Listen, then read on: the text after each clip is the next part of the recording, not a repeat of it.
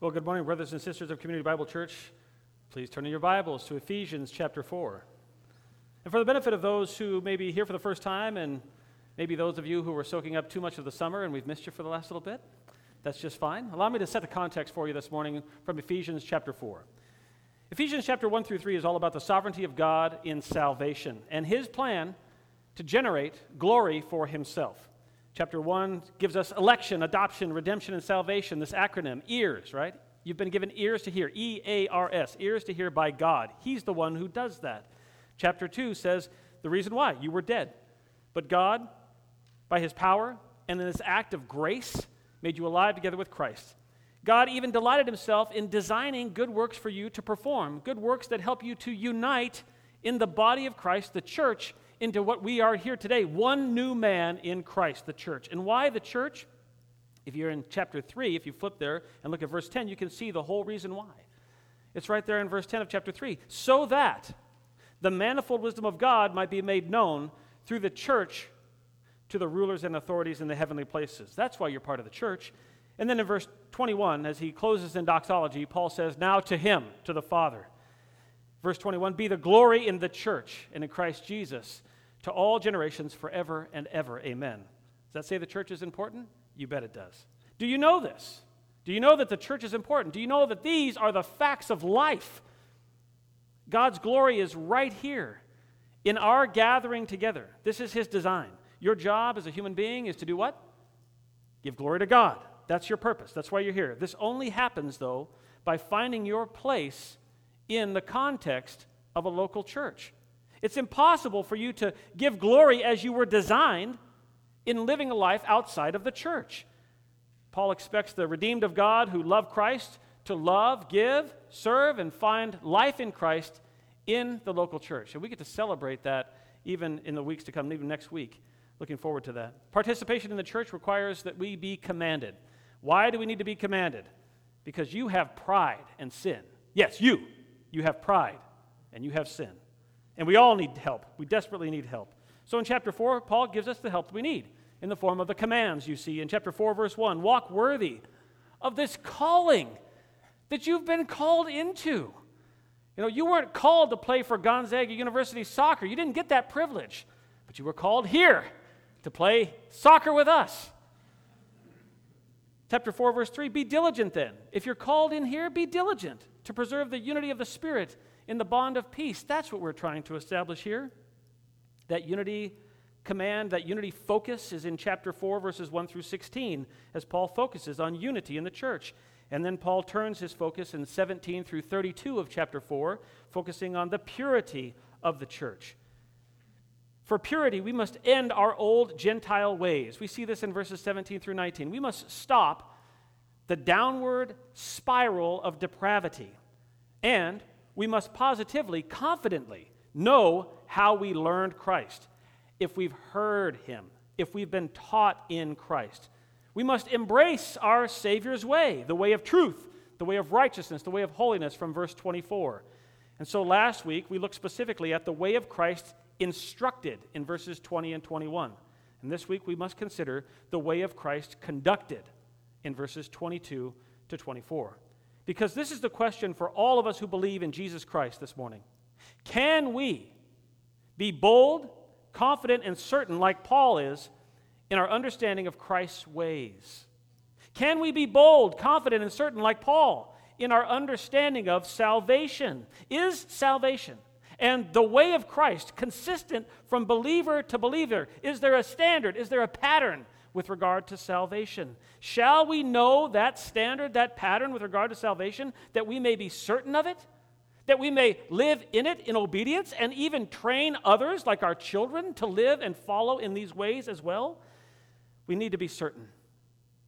We need to be bold. We need to be confident in understanding salvation, and we can. Emmanuel was an adult patient of Dr. Richard Gans in a psych hospital in New York. And you can only imagine the choices in lifestyle that led to Emmanuel's inpatient stay in a psych ward in New York. As a result of his choices, the goal for his treatment, Dr. Gans says, was to get Emmanuel to form and speak a sentence of 4 coherent words. The man had lost his mind. And one day, Emmanuel did speak 4 coherent words. In a group session, as the members looked on, astonished and shocked, Emmanuel went from anxious, deep breathing to violent spasms and hyperventilation, writhing in agony, until he finally arrived at his 4-word sentence, finally cried out in front of the whole group, "I am Jesus Christ!" Dr. Gans whipped out his New Testament pocket Bible and read from Matthew 24, verses 23 to 24. "Then if anyone says to you, 'Behold, here is the Christ,' or 'There he is,' do not believe him.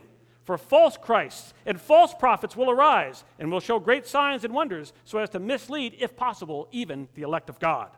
Dr. Gans says abruptly, Emmanuel's writhing, spasming, and hyperventilation ceased. The man looked at him calmly and said, "Where did you read that from?" Dr. Gans tossed him the Bible, gave him the chapter and verse, and told him, "Read it for yourself." 4 weeks later, after not speaking a word, Emmanuel knocked on Dr. Gans' door. Dr. Gans asked him, "Emmanuel, what brings you here?" And Emmanuel said clearly and calmly, "I want to be a Christian." "When do you want to become a Christian?" asked Dr. Gans. And Emmanuel replied, "Right now." Dr. Gans showed Emmanuel from Scripture God's plan of salvation. And the two bowed their knees together before God as Emmanuel prayed to God, repenting of his sins and expressing his trust in God alone, that through Jesus Christ he could be saved and had been from all of his sins. Dr. Gans says, quote, "The years that had been stripped away from Emmanuel were restored in an instant." What can we know about salvation? What can we know about this way of Christ? What can we know about righteousness and truth? How is salvation conducted? What happens in an instant? What happens in the instant of salvation? What happens after that instant of salvation? Our goal this morning is to embrace our Savior's way, and we will do that by reading the text and specifically focusing on the way of Christ conducted. What actions mark salvation and even create a pattern by which we must live our lives? You'll see them in verses 22 to 24. But let's read the whole of the text today and set it into context. Verse 17 through 24, reading together Ephesians 4, 17 through 24. Paul says to the Ephesians, "So this I say, and affirm together with the Lord, that you walk no longer just as the Gentiles also walk, in the futility of their mind, being darkened in their understanding, excluded from the life of God because of the ignorance that is in them, because of the hardness of their heart. And they, having become callous, have given themselves over to sensuality for the practice of every kind of impurity with greediness. But you did not learn Christ in this way. If indeed you have heard him and have been taught in him, just as the truth is in Jesus, that in reference to your former manner of life, you lay aside the old self, which is being corrupted in accordance with the lust of deceit, and that you be renewed in the spirit of your mind, and put on the new self, which in the likeness of God has been created in righteousness and holiness of the truth." What you are seeing in the text is total transformation. This is complete change at the level of nature, at the level of your essence. Emmanuel's change was a nature change. It was a total internal change. You might call this the metamorphosis of man. From wretched to righteous, from heathen to holy. The transformation here is far superior even to the metamorphosis of the monarch butterfly. Consider all that we know about the miracle life that is the life cycle of the monarch butterfly. 4 days it's in an egg. 14 days it walks around as a caterpillar. 10 days it required to build the chrysalis in which it will stay for 14 to 42 days, after which the chrysalis splits open and out comes the butterfly. Consider the contrast in the life of this butterfly, from having many small legs to 2 big wings. That's a big contrast. From crawling to flying, from having a low view to having an incredibly high view, from being ugly. Some of you might like caterpillars, I'm sorry. To being incredibly beautiful. This process of metamorphosis or transformation is incredibly difficult for even our scientific community to entirely wrap their heads around and understand. especially when you consider that the caterpillars born on Mount Spokane over this summer will winter in places like Pismo Beach, California, and they do it consistently. How did they learn to fly when they only have one life cycle? They are born in one location and they die somewhere else. How did they learn to fly directly to Pismo Beach to hibernate through the winter? Who taught them that? How did they know the way? Do you know how they know the way? How do they know the way? Colossians chapter 1, verse 16. Jesus created all things, and he teaches them the way. Not only did Jesus create monarch butterfly metamorphosis, teaching each new caterpillar where to fly when they get their wings, even greater still, Jesus is the author of salvation for the sinful human soul, who teaches us truth that we might embrace all of his ways. All of his ways for unity among the saints. All of his ways for purity in our lives and in our conduct. All of his ways to build the church, to love the church, because he delights himself in the church. And we need to know all of his ways, and he teaches us. Little by little, day by day, he teaches us. And John Stott asked the question, but what exactly is this truth that is in Jesus? If heathen darkness leads to reckless uncleanness, what is the truth which sets Christians free and leads them to righteousness? Confidently in the text today, Paul is saying to us, I know you. I know what you have been taught. You've been taught salvation. You've been taught that salvation is both an instantaneous transformation, the metamorphosis of man from God's enemy to God's friend. You've been taught instantaneous transformation, and you have been taught progressive sanctification, the persistent pattern of removing sin and embracing righteousness. Paul taught the glory of salvation and the tension of salvation.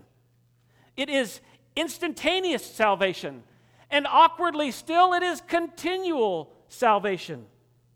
Do you feel and sense the tension in the text? Our transformation and salvation is an already salvation, and it is a not yet salvation. Do you know that about yourself?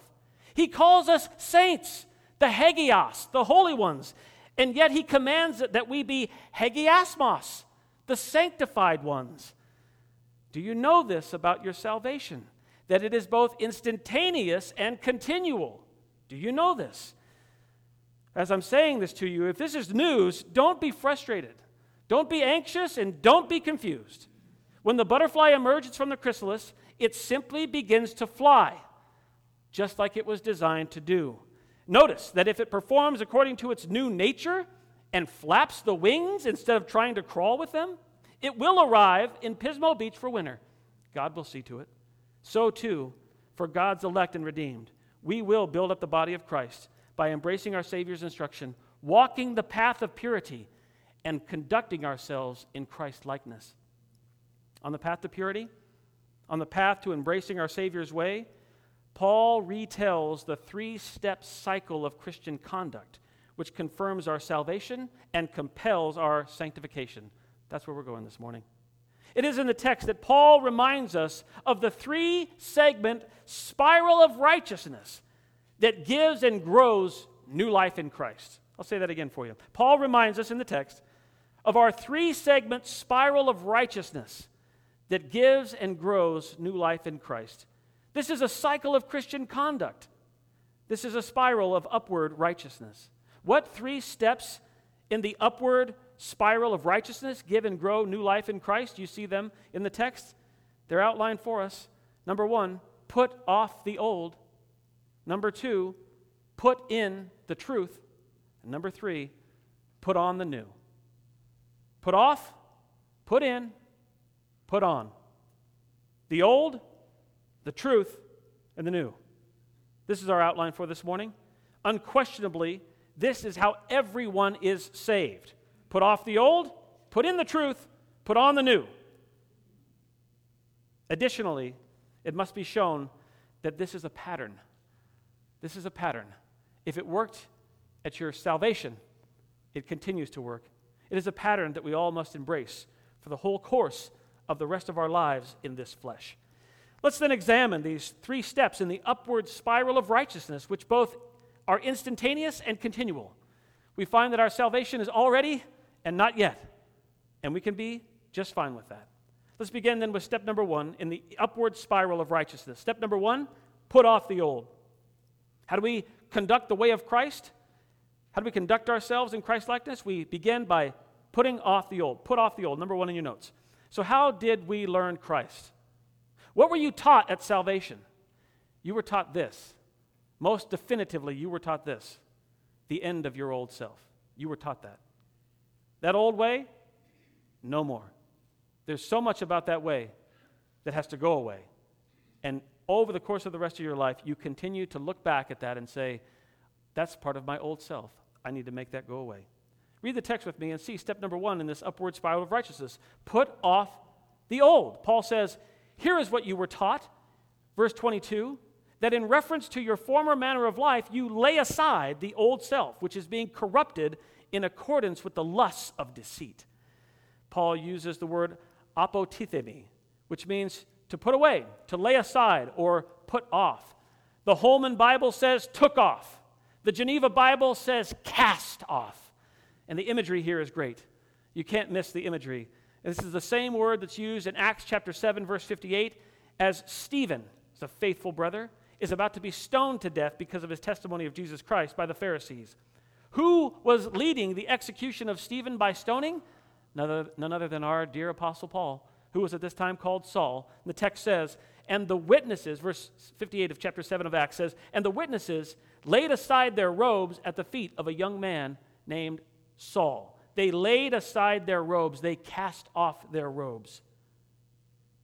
Where these men laid aside their robes to conduct the evil, that is the stoning of Stephen, and effectively launching the church, Paul is reminding us that at salvation, you laid aside your old self like a garment.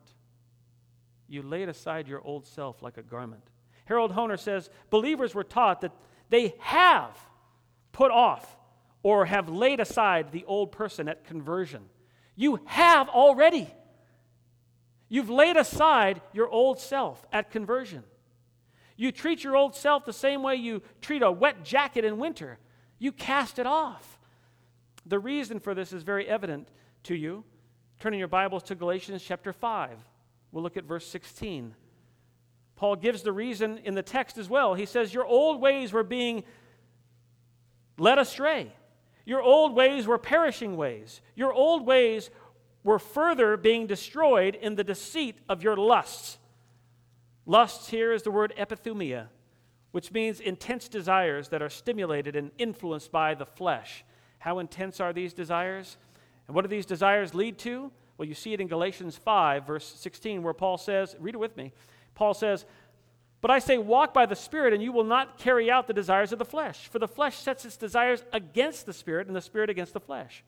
For these are in opposition to one another, so that you may not do the things that you please.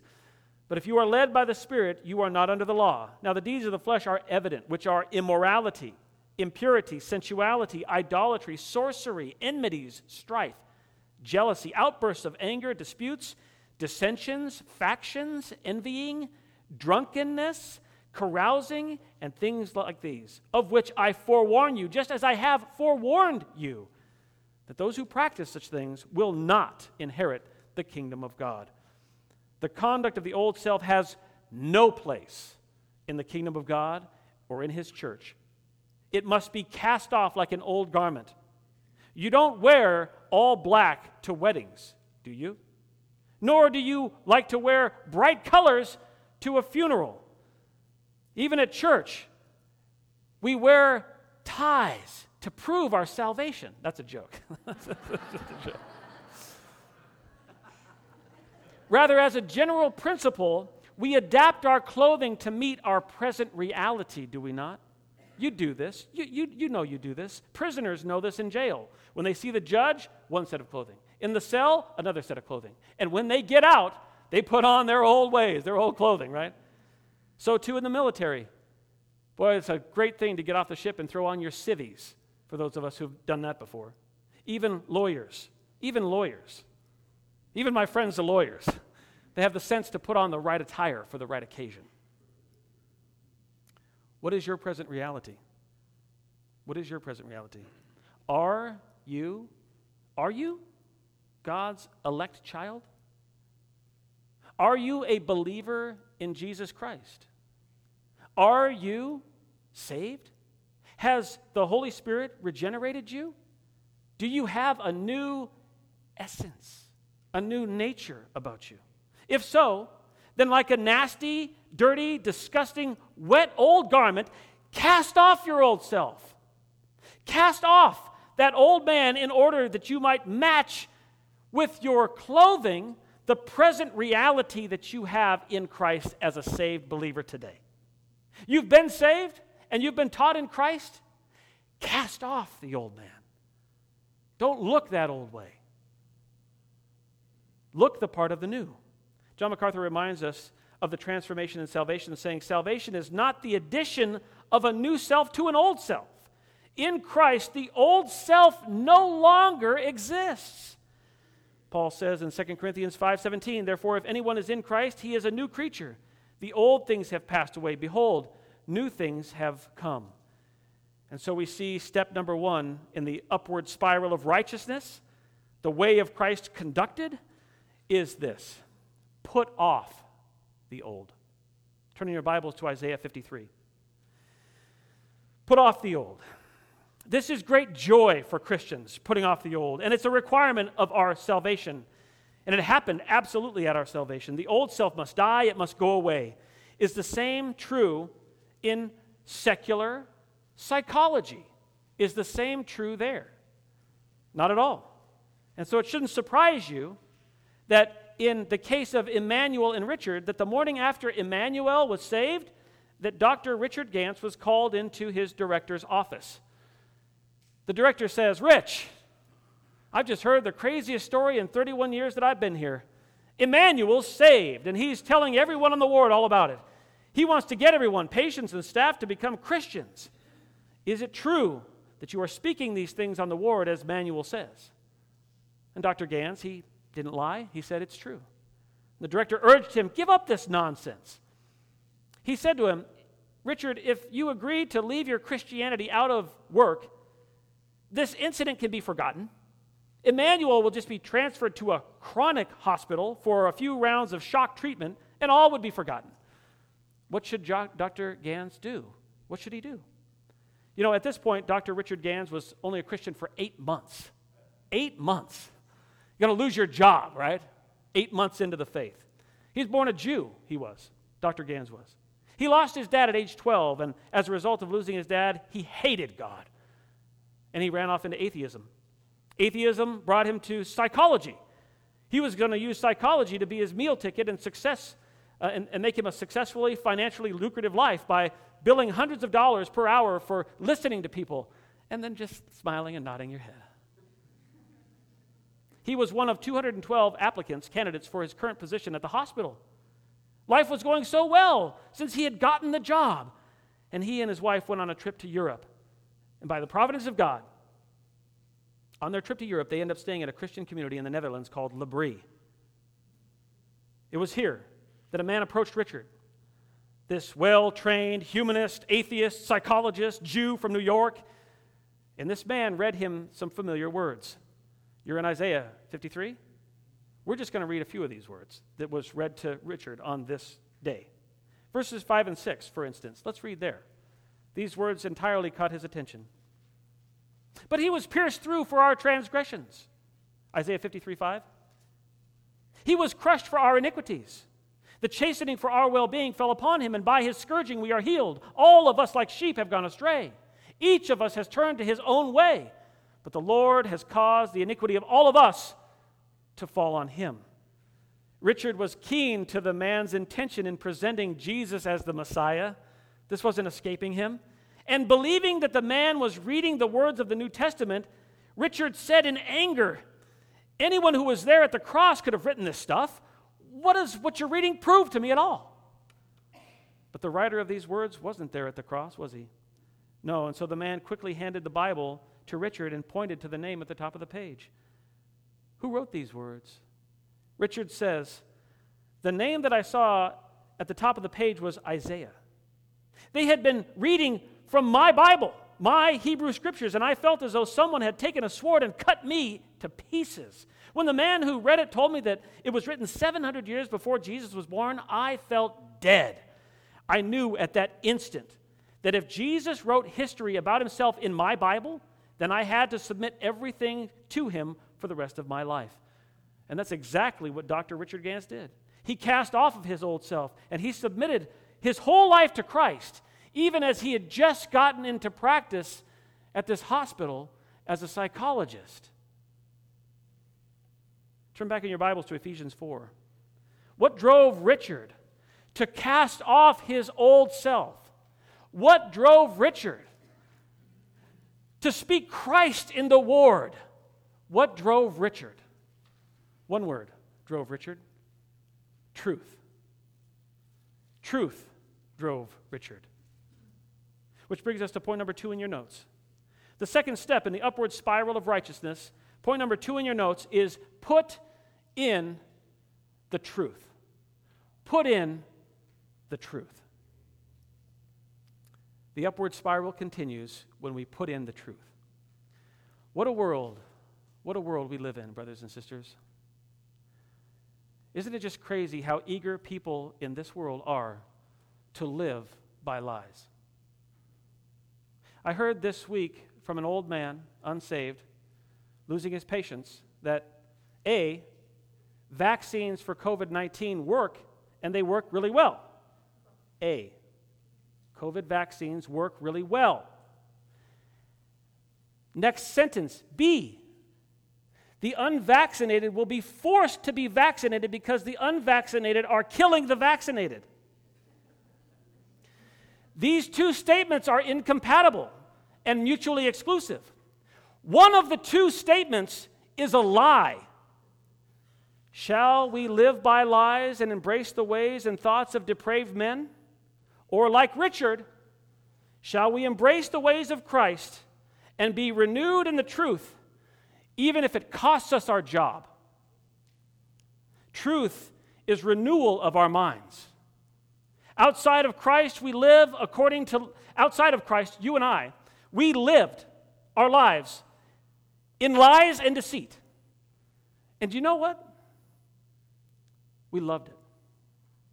We loved every bit of it because it helped us build our own kingdom and exalt ourselves. Lies are the fuel of the Gentile life. Lies that you find on Facebook and Twitter, CNN, NBC, the whole alphabet soup of television stations.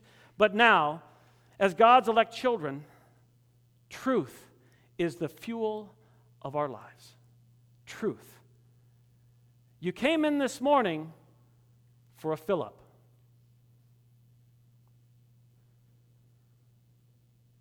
Because Christ himself is the truth. Ephesians 4:21. The truth is in Jesus. John 14:6. Jesus says, I am the way, the truth, and the life. And knowing our need for truth, consider the promise Jesus made to the disciples on the night of glory in the upper room before his death, telling them in John 14:16, I will ask the Father on your behalf, and he will give you another helper, that he may be with you forever. That is the Spirit of truth, whom the world cannot receive, because it does not see him or know him, but you know him, because he abides with you and will be in you. So we see next, Paul gives us step number 2 in the upward spiral of righteousness, effectively saying to us, put in the truth. When he says, we were taught in Christ, verse 23, that you be renewed in the spirit of your mind. Renewal is truth. Renewal is gaining truth. Breathe in truth like oxygen. Drink in truth like water. Feast on truth like bread. Renewal is in truth. Renewal here is happening in a big truth sandwich. In verse 21 and in verse 24, Christ is truth. Christ taught you the truth. God created you in truth. What's been missing the whole course of your Gentile life? What's been missing? Truth. What must be continually put into the spirit of your mind? Even as you're saved, what must be continually put into the spirit of your mind? Truth. Mind renewal is not what the secular psychologists and psychiatrists and the best minds and philosophers of this world would tell you. It is not, mind renewal is not the emptying of your mind. It is not some yoga practice or some other fake therapy offer. Mind renewal, biblical mind renewal, is filling your mind with truth, with content. What content? The truth in Christ, the truth of Christ. In His Word, faithfully brought to you in the power of the Spirit. The truth of Christ in His Word by the Spirit. John Stott says, Christian righteousness depends on the constant renewing of our minds. How does renewal in truth happen? By the Holy Spirit, who is in the text. The word Spirit in the text, we're going to talk about that. It's not the Spirit of God. That's the human spirit. There's some debate on that. We can have a discussion. By the Holy Spirit, renewal happens. He's in the text. He's in verse 23. He's in the Greek verb. Ananeomai is the Greek verb, which is translated, you be renewed. How is the Holy Spirit in the verb? Well, the verb is in the passive voice, which indicates renewal of the spirit of your mind is something that happens to you, that you are passive in this work. This is the work of the Holy Spirit, which He continues after already having given you salvation. At the same time, there's a conundrum in this verb as well, because this verb is also a present infinitive. And as a present infinitive, it takes the force of a command needing repetition. Continual effort generated by, oddly enough, you. Did you hear the tension then in this verb to be renewed? It's passive and it's a present infinitive. There's a tension in this verb. Renewal is a one-time work of the Holy Spirit, and renewal requires your continual participation. How do you participate in renewal? You participate in desire. Where did your desire change? Changed when your nature changed. Changed at the instant of salvation. Do you hunger for truth and righteousness, which is only found in God's Word? Do you have a new spirit living in you, other than the spirit in which you were born? The spirit inside of you has to change. And it can't just be blanketed over. You have to be given a new spirit. Not a dark spirit, but a spirit of light and a spirit that wants to receive truth. Let's talk about this. Turn in your Bibles to Ezekiel 36. Ezekiel 36 tells us plainly how our spirit is instantaneously changed at the moment of salvation. At Community Bible Church, I want you to know this, we affirm dichotomism. Dichotomism, let me explain this to you. It's the teaching that man is a two-part being consisting of body and soul, or you might say flesh and spirit. This is very helpful to you, particularly when you engage in the world in which we live, where modern secular psychology has all kinds of theories about the nature or the essence of man. Paul affirms dichotomism. He taught it in 2 Corinthians chapter 4, verse 16. Listen to dichotomism. Listen. Though our outer man is decaying, yet our inner man is being renewed day by day. Outer man is your flesh. Inner man is your spirit. Jesus taught dichotomism as well. Matthew 10:28 says this, listen. Do not fear those who kill the body, but are unable to kill the soul, but rather fear him who is able to destroy both soul and body in hell. All are born with body and spirit that love this world, that love self, that love to build the kingdom of self for the glory of self. All of us. All have sinned and will be paid the wages of sin, which is death. The body physically will die. The lamp inside the body, your spirit, is dark. You're born with a dark spirit, and you're born in a fleshly body, and they love to work together to build the kingdom of self for you. That's what is the pattern for all of humankind. All then will be given a new body in heaven. New body after death. And that new body after death is an eternal physical body. And it will either be operating for you in heaven or in hell. Only God's elect are given a new spirit.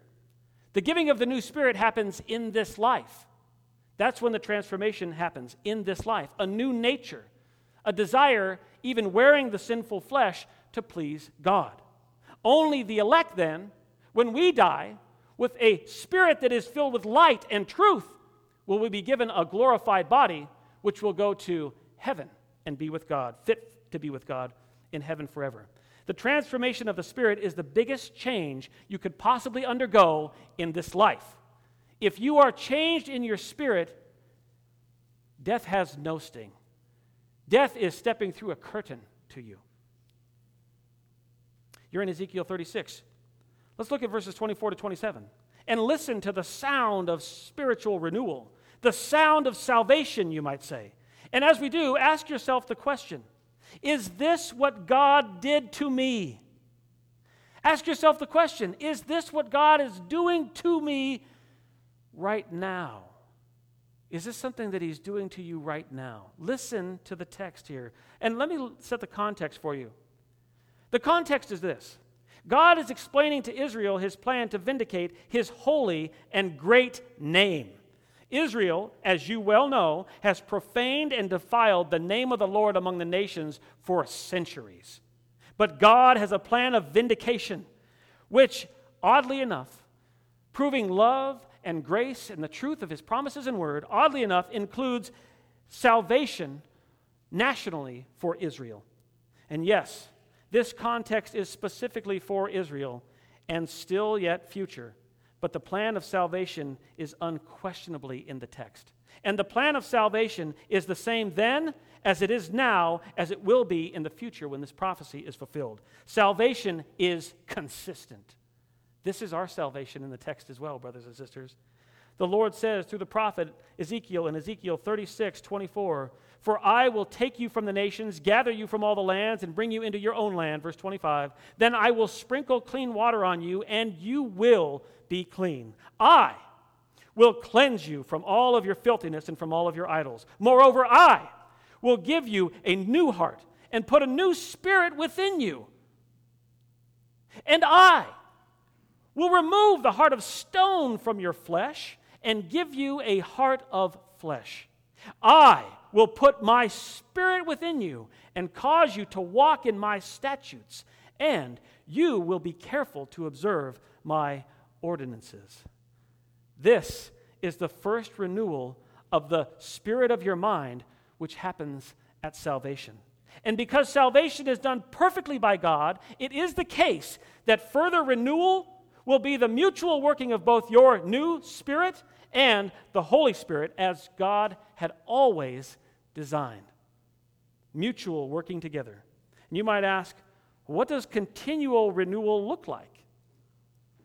What does it look like for me to work with God? How does it actually work? To be saved by God and then to know salvation happened because He did this to me, and to be pulled into this calling. But now it's not finished. There's more work to. It's finished, but it's got more work to be done. How do I go through this process of sanctification with God? What does this look like? If that's your question, that's great. I hope to be helpful. We want to answer this. Turn to Psalm 139:13. Psalm 139, verse 13. The Spirit renews our minds when we read His words in Scripture. That's how renewal happens. Your obligation is to love Scripture, to love truth, the truth of the Word of God, and believe more highly about the Word of God than you believe your own thoughts and what someone else told you about the Word of God. Let God's Word speak and trust His words. Here's His word speaking to you. 2 Timothy 3:16 says, "All Scripture is inspired by God and profitable for teaching, for reproof, for correction, for training in righteousness, so that the man of God may be adequate, equipped for every good work." 2 Peter chapter 1, verses 20 and 21 says, "But know this first of all, that no prophecy of Scripture is a matter of one's own interpretation, for no prophecy was ever made by an act of human will, but men, moved by the Holy Spirit, spoke from God. We have something trustworthy. We have something certain in the Word of God. These passages tell us plainly that we can and we must trust and rely fully on the Word of God. And further and moreover, Paul says in 1 Corinthians chapter 2, verse 12, we have received not the spirit of the world, but we have received the Spirit who is from God, so that we may know the things freely given to us by God. You don't understand this accurately unless the Spirit lives inside of you. And then you know what this says. 1 Corinthians chapter 2, verse 16. Why? Because Paul says this. Because Paul says, we have the mind of Christ. Do you realize that you're going to get to study that in just a few weeks from now in your community groups? We have the mind of Christ. Just let that soak in for a second. Culturally, this past week, we've had a perfect chance to see the spirit of the world battling the Spirit of God. You could say that there is an absolute war happening between lies and objective truth. What issue am I speaking about culturally? What's at issue? Here's the issue. Texas Governor Greg Abbott signed Senate Bill 8 into law this past week, which effectively bans abortions at week 6 of pregnancy when a heartbeat can be detected. You know, it seems that abortion is dead in Texas. But not everyone likes Texas' new abortion ban. Seemingly half the people in America are throwing a tantrum over this Texas law. President Biden himself said this extreme Texas law blatantly violates the constitutional right established under Roe v. Wade and upheld as a precedent for nearly half a century. Well, I don't believe that you can get something into the Constitution through judicial activism, but that aside, let me ask you this. What is truth? What is truth? Is truth objective? Whose mind is renewed in regard to this social debate? Whose mind is old, broken, and desperately sick regarding this social debate? Should the murder of the unborn bother Christians? Does it really matter to the unity and the purity and the building up of the body of Christ to have a conversation about abortion? Can't that just be over there? Can't that just be outside of us? Isn't that just politics, Oliver? Christians don't need to be involved in that. That's for those guys. We're trying to do something in the church. Should we be neutral on the issue? Does God in His Word have an opinion about life and murder that must inform our opinions about abortion? Absolutely, He does. There are no neutral thoughts in this world. What you believe directly affects how you behave. And if I can say this as well, what you believe affects how you behave, and it influences the people around you. And if you are inconsistent in your hold of truth and your practical display of it, people around you will catch on. They'll see your hypocrisy. And whatever you told them about Christ, they'll leave the Christ that you know, because there's no objective truth there. God's opinion about life is expressed very, very plainly to you in the psalm that you're in right now.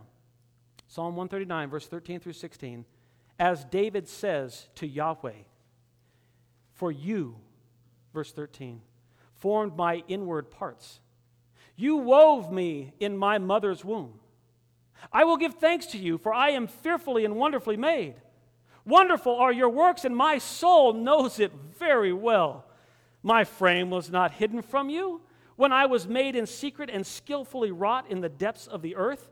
Your eyes have seen my unformed substance, and in your book were all written the days that were ordained for me, when as yet there was not one of them.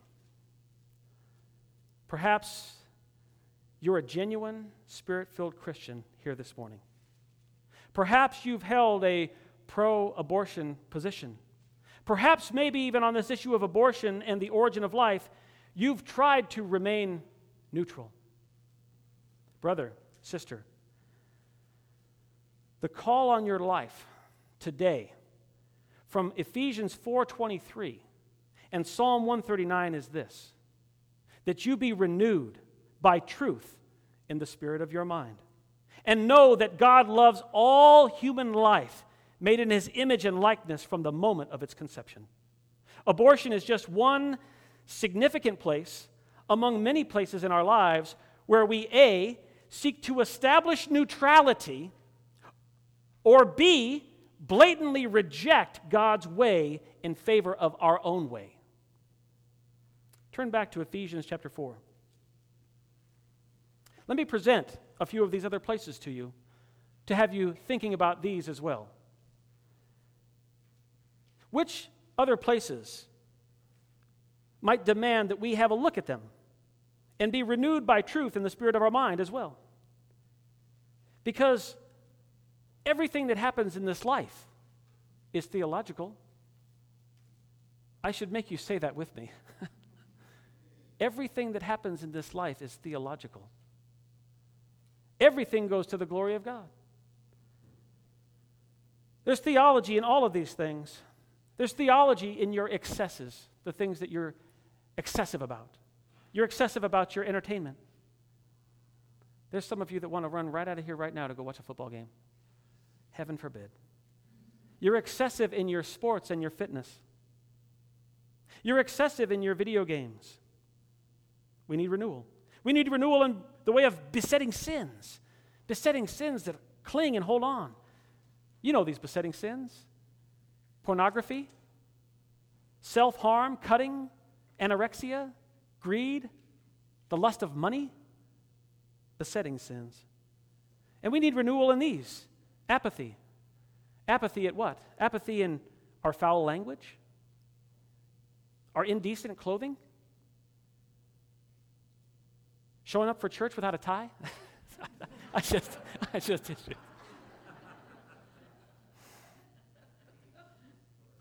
Apathy in our laziness as men. I'll say that one again. Apathy in our laziness as men. Apathy with regard to the way that our anger stirs up inside of us. Apathy in regard to our anxiety. Apathy in regard to alcohol. How does this one sound? Let's talk about this one for a second. If I'm going to pick on anyone else, I'm going to pick on this one. How dangerous is this one? Alcohol. Does the Bible have anything to say about alcohol? You just read it earlier, Galatians 5:21. Drunkards have no part in the kingdom of heaven. Ephesians 5:18. We'll be here in a couple of weeks. Do not get drunk with wine, but be filled with the Spirit. And yes, I understand full well in saying alcohol in a church that this is a Christian liberty. So there is no legalistic policy at Community Bible Church prohibiting alcohol. That would be controlling of us. That would be silly. It would be sophomoric.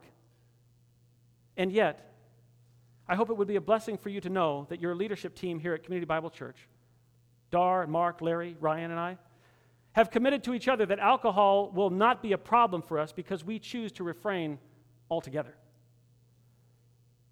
How many of you had your heart hit the floor this week when it was reported that Gonzaga University's legendary men's basketball coach Mark Few was arrested for DUI?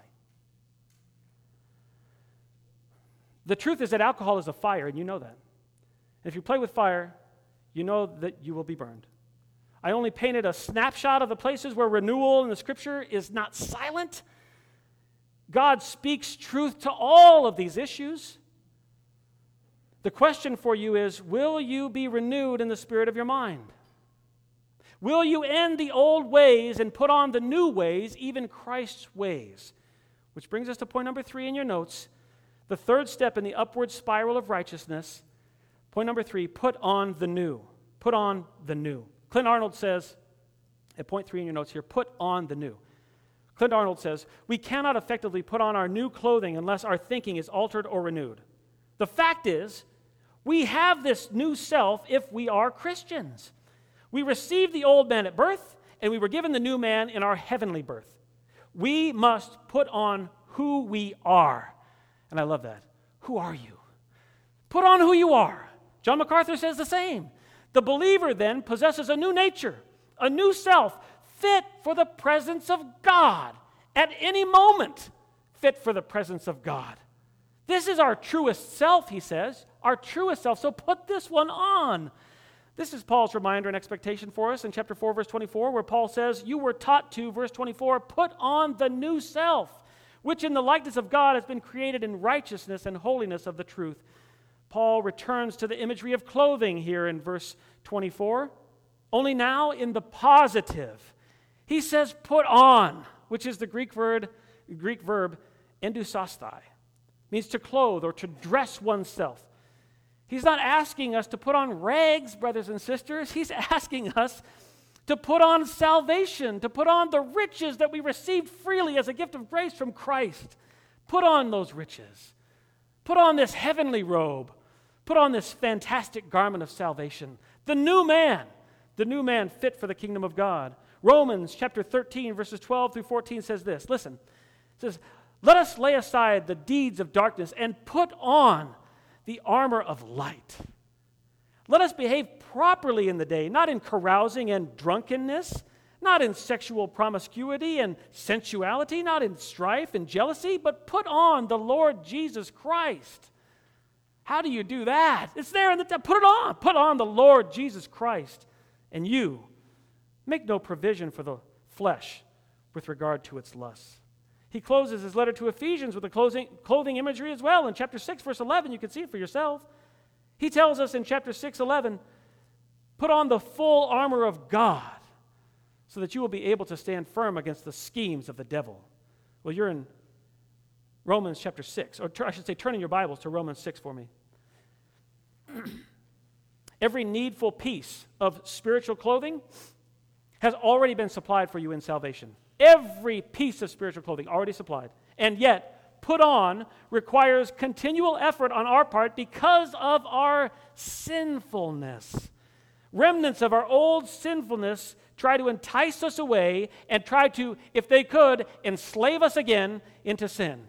Can our new nature be enslaved to sin again?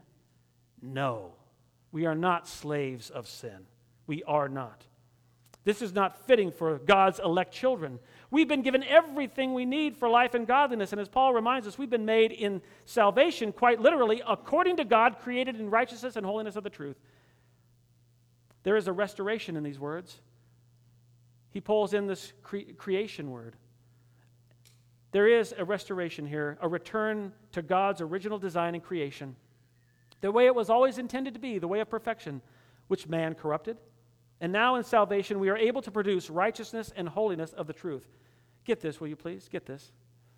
Before salvation, listen, before salvation, we were not able not to sin. You should write that down.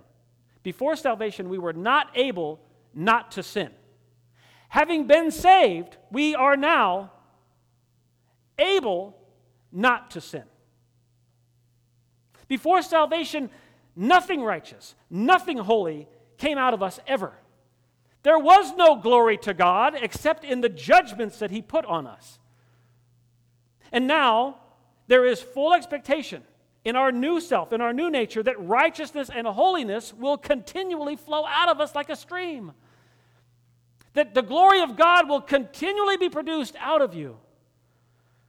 You're in Romans 6, where Paul is explaining this point exactly. You are not the same, brother. You have been changed, sister. Live the life of the new man in Christ. Chapter 6, verse 12, Paul says, therefore, do not let sin reign in your mortal bodies so that you obey its lusts. And do not go on presenting the members of your body to sin as instruments of unrighteousness, but present yourself to God as those alive from the dead, and your members as instruments of righteousness to God. For sin shall not be master over you, for you are not under law but under grace. What then? Shall we sin because we are not under law but under grace? May it never be. Do you not know that when you present yourselves to someone as slaves for obedience, you are slaves of the one whom you obey, either sin resulting in death or of obedience resulting in righteousness? But thanks be to God that though you were slaves of sin, you became obedient from the heart to that form of teaching to which you were committed. and having been freed from sin, you became slaves of righteousness. I think of holiness, the holiness of God, as his essential nature. Holiness is the height. Holiness is the 100% distinctness of God being set apart from everything. And when I think of righteousness, I think of righteousness as the ways and the paths that are everywhere of holiness. Righteousness are the ways and paths of holiness. Job says in Job 29:14, he says, I put on righteousness, and it clothed me like a garment. David says, the Lord is his shepherd. He guides me in the paths of righteousness for his name's sake, Psalm 23, verse 3. And we know that by Abraham's faith, God declared Abraham's ways righteous in Genesis 15, verse 6. Matthew 5:6 says to you, blessed are those who hunger and thirst after this righteousness, for they shall be satisfied. And I say to you this morning, Christian, you must have a solid biblical understanding of the word righteousness. You should have a page in the front 5 blank pages of your Bible where you write righteousness across the top, and you list all of the fun and joy-filled verses that speak of righteousness, because that's the aim of your life. You're a slave of righteousness. Know the verses that go with that. What is righteousness in regard to alcohol? What is righteousness in regard to abortion? What is righteousness even with regard to anxiety? Don't you know that the Bible speaks to all aspects of life, even anxiety?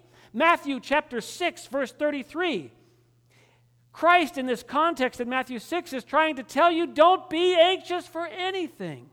Don't be anxious for food. Don't be anxious for shelter. Don't be anxious for clothing. Don't be anxious for your job. If you don't get the vaccine, don't be anxious. Don't be anxious to move to North Idaho. Don't be anxious to farm and cultivate all of the eggs that you need. Don't be anxious. Don't live in fear. Little children, don't be afraid. Don't you understand? If the birds of the air don't have barns in which to store their food, doesn't that speak to you that God will provide for you? Just do this one thing. If God provides for the birds of the air, he will provide for you. Just do this one thing. Be the people who do this one thing.